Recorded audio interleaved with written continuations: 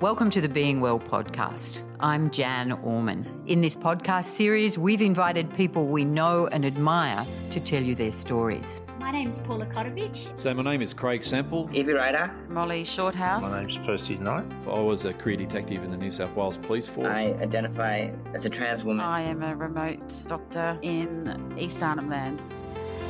These are people who may not have made the headlines, but whose stories are just as worthy of your attention as those you hear about in the media. Living with cancer. I was struggling with PTSD for 8 or 9 years. I just had a lot of fear. I was well and truly burnt out.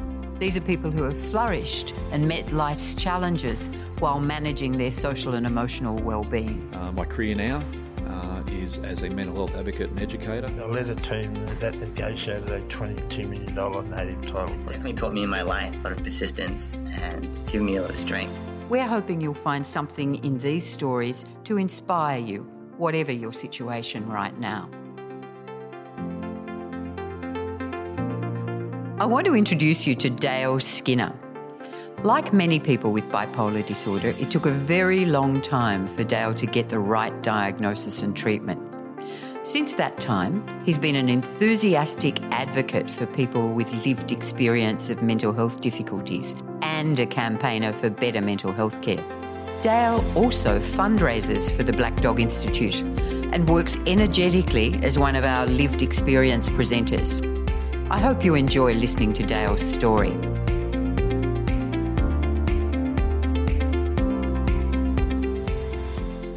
Hi, I'm Dale Skinner, Black Dog Institute volunteer. I've been with the Institute for 9 years, live in Albury Wodonga, 43 this year. Married with one daughter, 3 stepchildren and 2 grandchildren. I've always done fundraising and sponsorship and stuff with sports and sporting clubs and all that all my life. So I've been involved in that sort of stuff, and I thought, well, I wanted to contribute more. One of the things when you have a bipolar high is you have a lot of ideas and a lot of things. I should do this, I should do that, I should do this. Most of them don't actually come to fruition. I was on a high, and I said to a couple of friends, I'm going to run from Albury to Sydney to Black Dog. No, you won't do that. You'll never do that. And it sort of sat in the back of my mind and it sort of annoyed me. I don't like people that tell me I can't do things. So it sort of sat in the back of my mind, and so that got me thinking. And so I went and seen a doctor because I've had knee issues in my life. I went and seen the doctor that I had seen for a while. Said, "This is what I'm thinking about doing. I'm going to run from Albury to Sydney." And he said, well, you can do it, but if you do it, you probably never walk again. I said, okay, no worries. And then so I left, and I was really dejected and I thought, well, what else am I going to do? And the doctor actually emailed me and said, well, why don't you ride? And I'd never been a rider. I'd never been a cyclist. So I said, okay, no worries, we'll give that a go. And it all started from there, and I got a group of friends, and we sort of did some brainstorming about what we're going to call it, and I told them what the concept was, and the concept was that, like cycling, mental illness, that yes, you can get all the help you like, you can get, the best bike, you can get, first aid, you can get training, you can get all the help you like, just like in mental health, you can get best doctors, psychologists, but at the end of the day, you're the one that's got to do it. So I'm the one that had to ride. I'm the one that had to ride up the hills. I'm the one that had to ride down the hills. I'm the one that had to ride through the pain and all that sort of stuff. And it's the same with mental health. So that was the concept. So we ended up coming up with Ride of Choice. I'm luckily enough that I know some people that are, quite well known. So we had, trivia night, we had some sportsman's nights to raise money. And not only did it raise money, it was starting a lot of conversations. And that's when the money sort of didn't become as important because of the conversations that were happening and the amount of people that were saying, because of that, then I'm now going to see a doctor. So that became a really important aspect of it as well.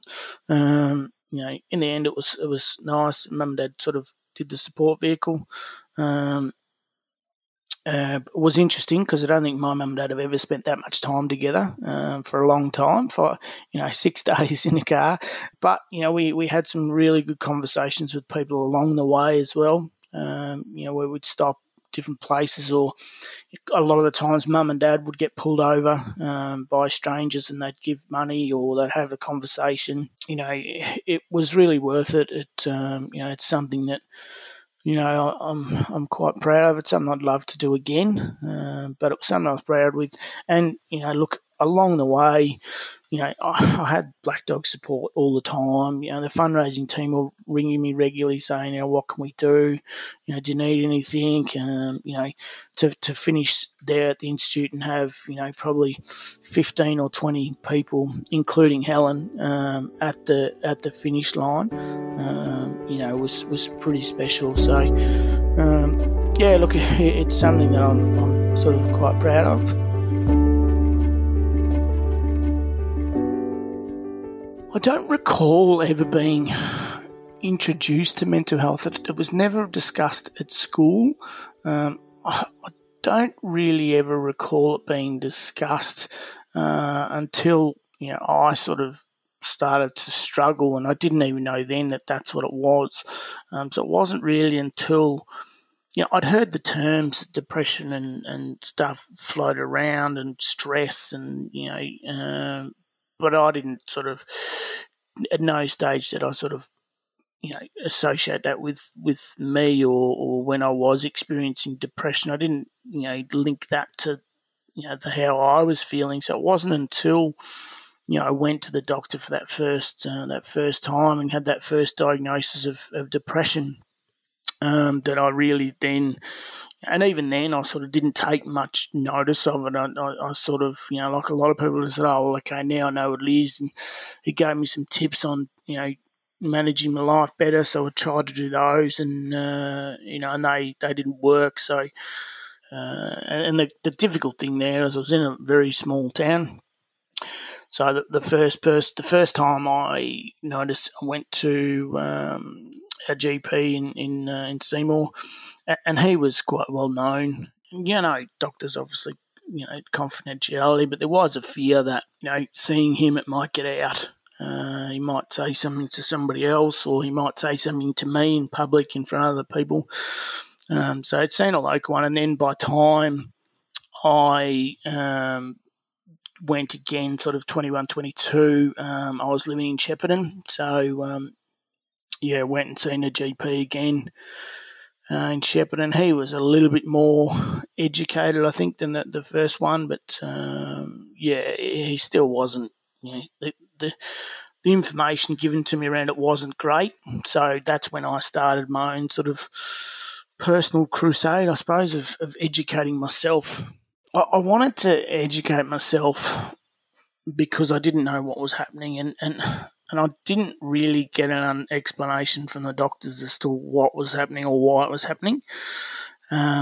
So that's why I sort of thought, well, I need to understand what's going on, because at that point in time it was impacting on my first marriage. So I needed to understand what was going on.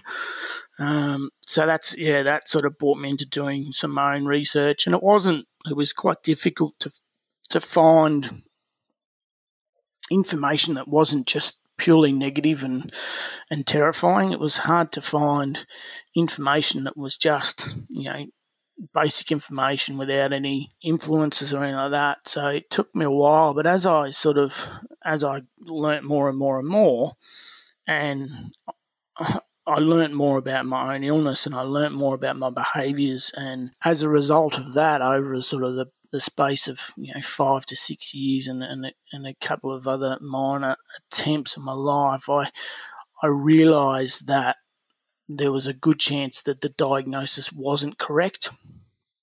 But I didn't know, reading what I was going through and what I was experiencing didn't match with depression. But I wasn't having, hallucinations. I wasn't psychotic, or, I didn't feel as though I was, in danger or in danger of hurting someone else. So, it was really tricky, knowing what was happening. So I was first diagnosed, or correctly diagnosed, with bipolar at 28, and that was, so as I previously said, after doing a lot of my own research, and I knew something wasn't right. I wasn't sure whether it was bipolar or whether it was personality disorder or what it was. The information was very confusing when you don't have a clear mind, and I didn't have a clear mind because of my depression.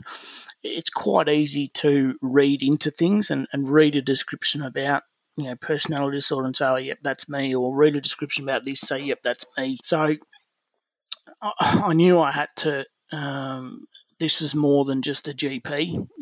I had seen some counsellors during that period as well, and I didn't find them necessarily overly successful. And I think a lot of that's attributed to the fact that I hadn't been diagnosed correctly, and my medication wasn't right because I hadn't been diagnosed correctly. So that's when I started. There was a name that kept coming up in a lot of the research that I was doing, and that was Professor Tiller. And so I sort of looked him up, and he was some sort of renowned expert in mental health, in sort of the next level up from depression and other illnesses. So I went to my GP and said, look, I need a referral to see this guy. He was in Melbourne. I was living in Shepparton at the time. So I got the referral and went up there. And, I can still remember the day, in stepping into his office. I was terrified stepping into his office, this massive building, and I didn't know what was going to happen. I didn't know whether I was going to go up there and he was going to say, you're going to have to be hospitalised for the rest of your life. All these extreme, ridiculous thoughts are going through my head that are completely irrational. And then I went in there and he sort of read a little bit. I could see him reading a little bit about the doctor's reports. And like he said, oh, so you have different moods, and your moods would go really up. You'd be happy one minute and you'd be sad the next. And, when you're happy, you've got your thoughts are going 100 mile an hour, and, you don't need to sleep. You're crazy and you feel like you're jumping off the walls, and then when you're depressed, you don't want to eat and you don't want to get out of bed. And in the first 15 minutes, this appointment, he described my life and the way I've been, in 15 minutes, and I was so relieved after that. I didn't care what he said after that. It was just, a massive relief to hear somebody describe my feelings and what I've been going through without me actually telling him. So that I was diagnosed with with bipolar type 2 at that point, and not only did he diagnose me, he gave me a really simple, description, and basically that he didn't go necessarily into full detail about, the medical side of things. He said, okay, so you're going to have up moods and down moods. He said, when you're up moods, you're going to have this, this, this, this. When you're down moods, you're going to have this, this, this.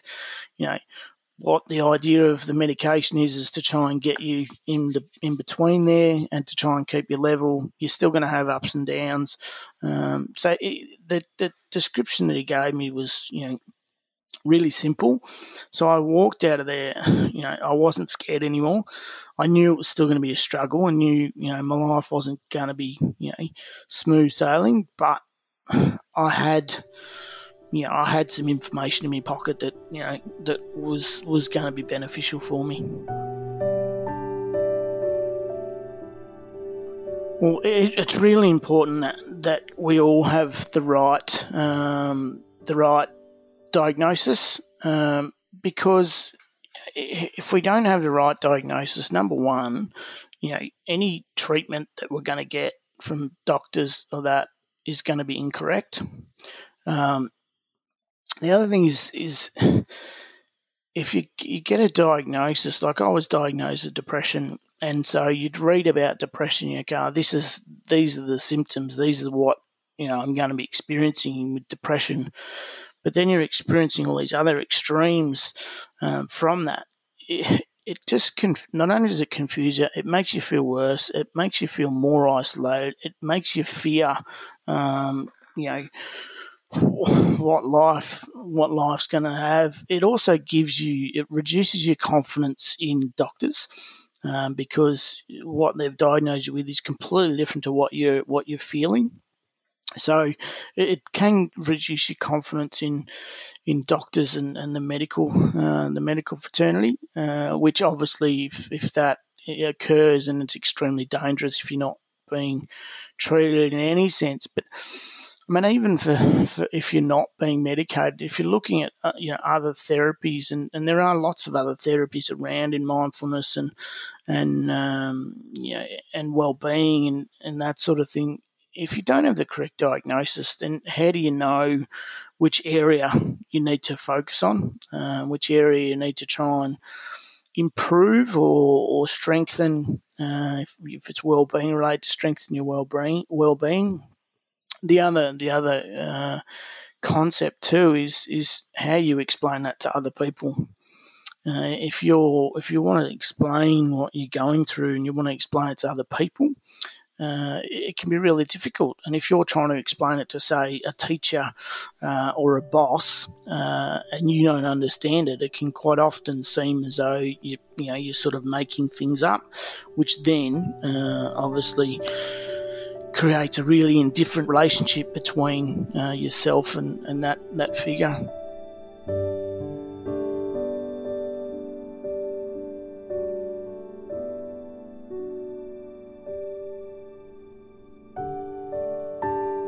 There's two main types of bipolar 1 and bipolar 2. Bipolar 1 you may know as what it used to be referred to as manic depression. So the difference between bipolar and depression is that bipolar has extreme highs and the depressive episode. So often referred to as a roller coaster effect or oscillating moods. So bipolar 1, the highs in bipolar 1 are extreme, often associated with psychosis, hearing voices, seeing things, that type of thing, and the behaviour often puts themselves or other people in harm. Bipolar type 2, which is what I have, the highs aren't as high. I often sort of refer them to like a hyperactive kid. You're annoying, you don't stop talking, you got heaps of energy. So there's still that little bit of risk-taking behaviour and that little bit of probably not thinking through things. You just go ahead and act on things without thinking, but often bipolar 2 isn't as dangerous as bipolar 1. Both types of bipolar will require medication, and that with medication there's also other therapies and stuff that you can utilise to help manage the illness. So treatment-wise, from that diagnosis, I was given medication. I was given the scripts from Professor Tiller at that point in time. But he also gave me lots of links and lots of things to read about my illness and also about the different medications. He told me that the medications that he gave me might not work. He really set up good, clear expectations that this medication might not work, but there is other medications out there, and he encouraged me to go and research all those medications to know what side effects there are. So if I'm experiencing these side effects, I can go back to the GP and explain that I'm experiencing these, we may need to swap it, that sort of thing. So he put a lot of my treatment back into my hands, which I wasn't grateful for at the time, because I sort of thought, that he was just palming me off, or that, that I wasn't going to be able to get support from doctors. But, as I sort of went on and like now, I realise how much of a blessing it was that he sort of gave me that power, because I still do that today. I still research my medication if I ever need to change, or if I'm, often with bipolar medication, it can sort of run its course, so to speak. So I'm aware of, different side effects that may happen, and regularly talk to my doctors about, perhaps a slight increase here for a period of time, or decrease here, or or a change up. So he gave me that power, which I'll be forever grateful for. But the big thing, I think, is it wasn't a medication thing. I walked away, and that was in Melbourne, so it was a 4-hour drive back to Shepparton, and a lot went through my mind in that period. And I think that the biggest thing that went through my mind in that period was ownership, and a healthy anger that, this sort of stuff goes on, because he told me at that point in time, the average time span from initial diagnosis of depression to correct diagnosis was 15 years at that time, and what that meant for people. And I knew what I'd gone through in, only sort of, 6 or 7 years. So what other people had gone through in 15 years was frightening. So I was a little bit angry at that. But I had a sense of ownership and a sense of determination to sort of say, okay, this is not good enough. This is not going to continue to happen. I'm gonna find out everything I can about this, and that probably started me on my journey to where I am now in terms of with my role with Black Dog. It gave me a determination to say, all right, well, no one else is going to go through what I've gone through, which is probably a little bit naive when I think about it. But yeah, it was education is the best medication for me anyway. So I manage my mental health in a number of ways, and at first I want to say, look, yes, I've been dealing with it for a long time. I'm fortunate enough that I'm, I consider myself fairly well educated in my illness, but in mental illness overall. But that doesn't make it necessarily any easier to manage mental illness. I have bad periods and I have good periods. When I'm going well, I'm exercising regularly, I'm eating well, I'm communicating. I'm talking to people, and aspects in my life are going well. I used to think that everything in my life had to be going perfectly, otherwise I couldn't be well, and that sort of thought process would invade my mind, so to speak, and would impact my well-being. So I've learnt that not every aspect of your life has to be going perfectly to be mentally well or physically well, but it's about managing those situations. It's about looking at, okay, what are the problems in those situations? Can I control them? Are they out of my control? And it's not always easy to accept what is and what isn't out of your control. And it's a bit of a trial and error sometimes, where you might try something and then realise it's out of your control. I mean, at the moment I'm extremely lucky that apart from the current climate around the world, my well-being and the different aspects in my life are fantastic. So it helps when that's the case.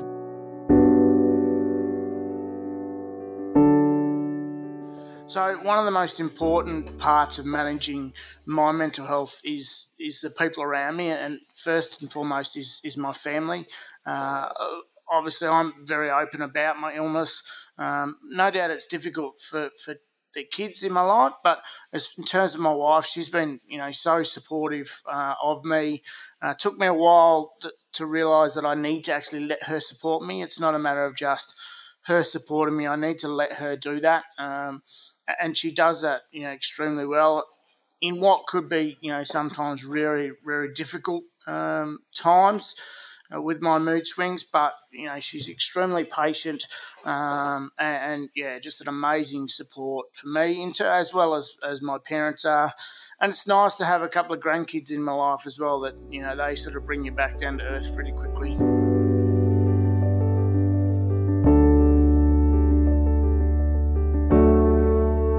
So it is important to balance my medication with other different therapies. I do sleep is one issue that I have problems with. So I've learnt to do meditation, which doesn't necessarily help me sleep all the time, but what it does, it just relaxes my body. So I still get that rejuvenation overnight, that I'm not exhausted and frustrated and angry like I used to be because I couldn't sleep. So that, meditation helps. It also helps during the day.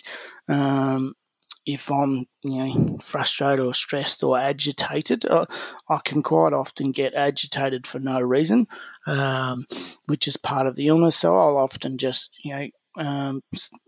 just take myself away from my desk at work, slip into a carer's room, or we have a wellbeing room, and just lie down or sit there, stick some, meditation music off on my phone, and just sit there for, 5 or 10 minutes just to clear my head, refocus, and then I can go back in and get back to work. Exercise again, it's a big one. I know when I'm not exercising, I sort of struggle mentally.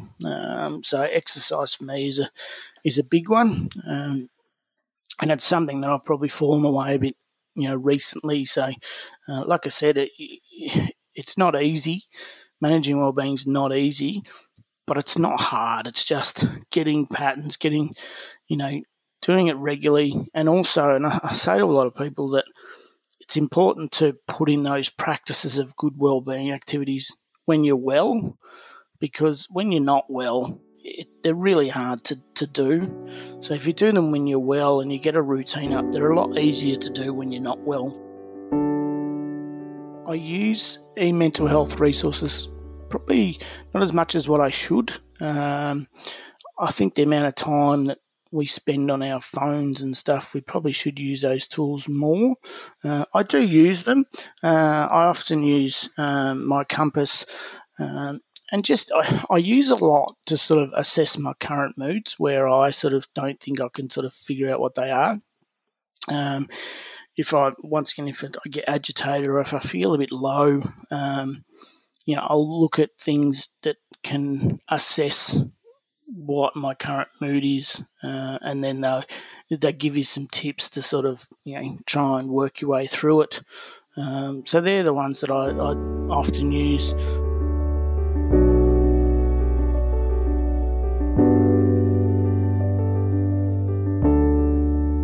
One of the important ways of managing my mental health, but also helping others, which if I help others, it helps me as well, is being involved with support groups. Support groups are really important, I think, and I've touched before on consumers, and I think that's where support groups really help consumers. I was involved in a group in Albury-Wodonga. It was specific for bipolar. What we started off as only 4 of us, and then from there we sort of having Friday afternoon fortnightly group sessions. And so as we sort of went along, we got more and more and more people joining, and we found that a lot of the questions and information that they were asking were there was a theme to them all, and they were very repetitive for people. So that's when we started looking at getting in experts from the local community to come in and talk to the group of us about the things that were concerning people. And it wasn't just necessarily specific to mental health. It was around housing. It was around, Centrelink payments. It was around legal stuff. It was, we had chemists in. So because people that are going through a mental health crisis find it difficult to make decisions and to try and, search that minefield of information that's out there to try and get the right information that suits them. So these people are able to ask specific questions of the experts. So we really, we're really providing a specific service, but as well as those experts, we're able to have conversations with ourselves, and people are able to ask each other, oh, this is my problem this week. Has anyone else dealt with it? I was fortunate enough to, I suppose, because of my work background, my life background, I was able to sort of be the chair of most of the meetings and sort of direct a lot of the conversations, and so it was a real privilege to be able to do that. I strongly encourage people, don't when you think about support groups, don't think of Alcoholics Anonymous or Gamblers Anonymous. Go along, give them a go. If they're not for you, then that's fine. But, I really encourage people. And if there's not one around and you've got the confidence that, and the resources, try and start one up.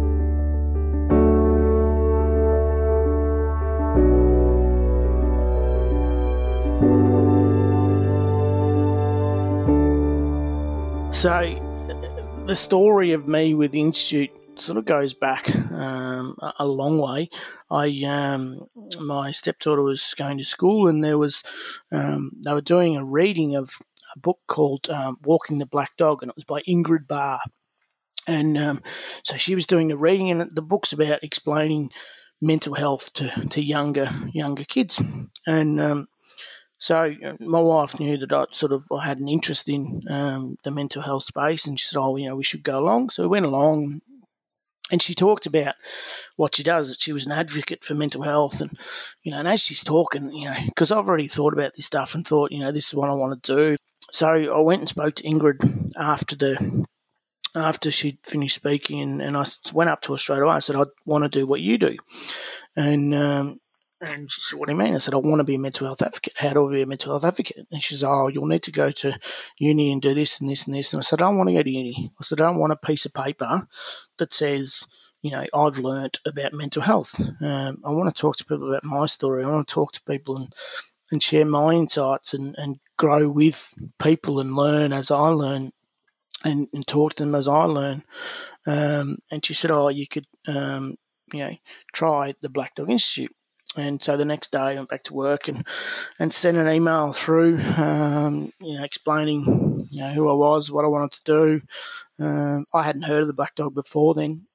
I emailed Black Dog, and then I think, that afternoon I got an email back from Sarah.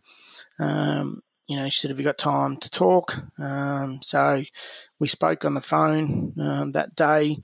And I think the next day she had, there was an email come through with flight details to go to Black Dog to do the training. So I was super excited.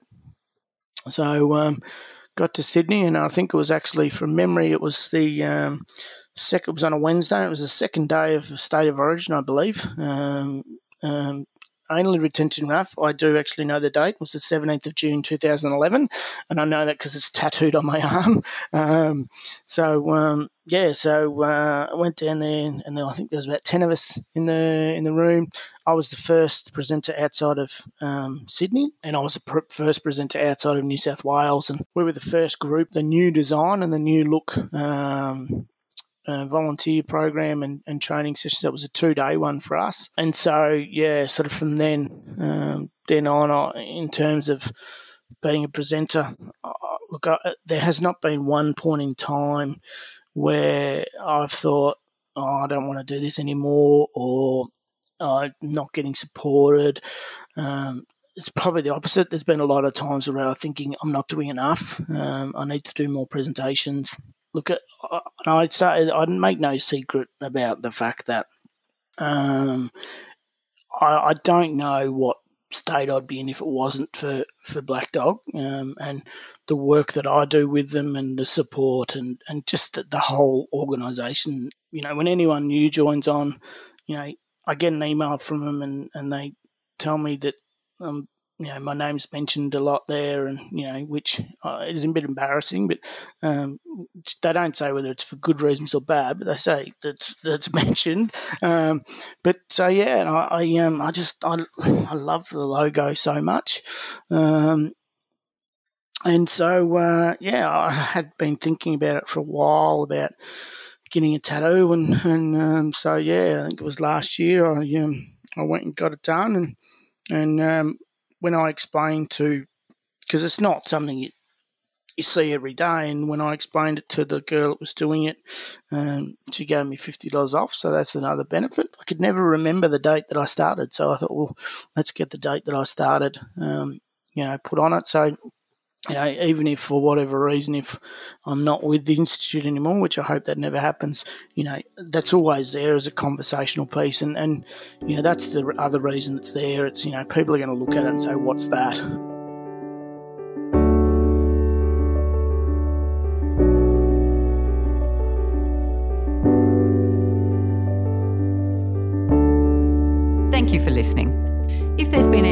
this podcast that you found distressing, don't forget to talk to your usual support person or call Lifeline on 131114. And if you'd like to hear more in the Being Well podcast series, you can find it on the Black Dog Institute website.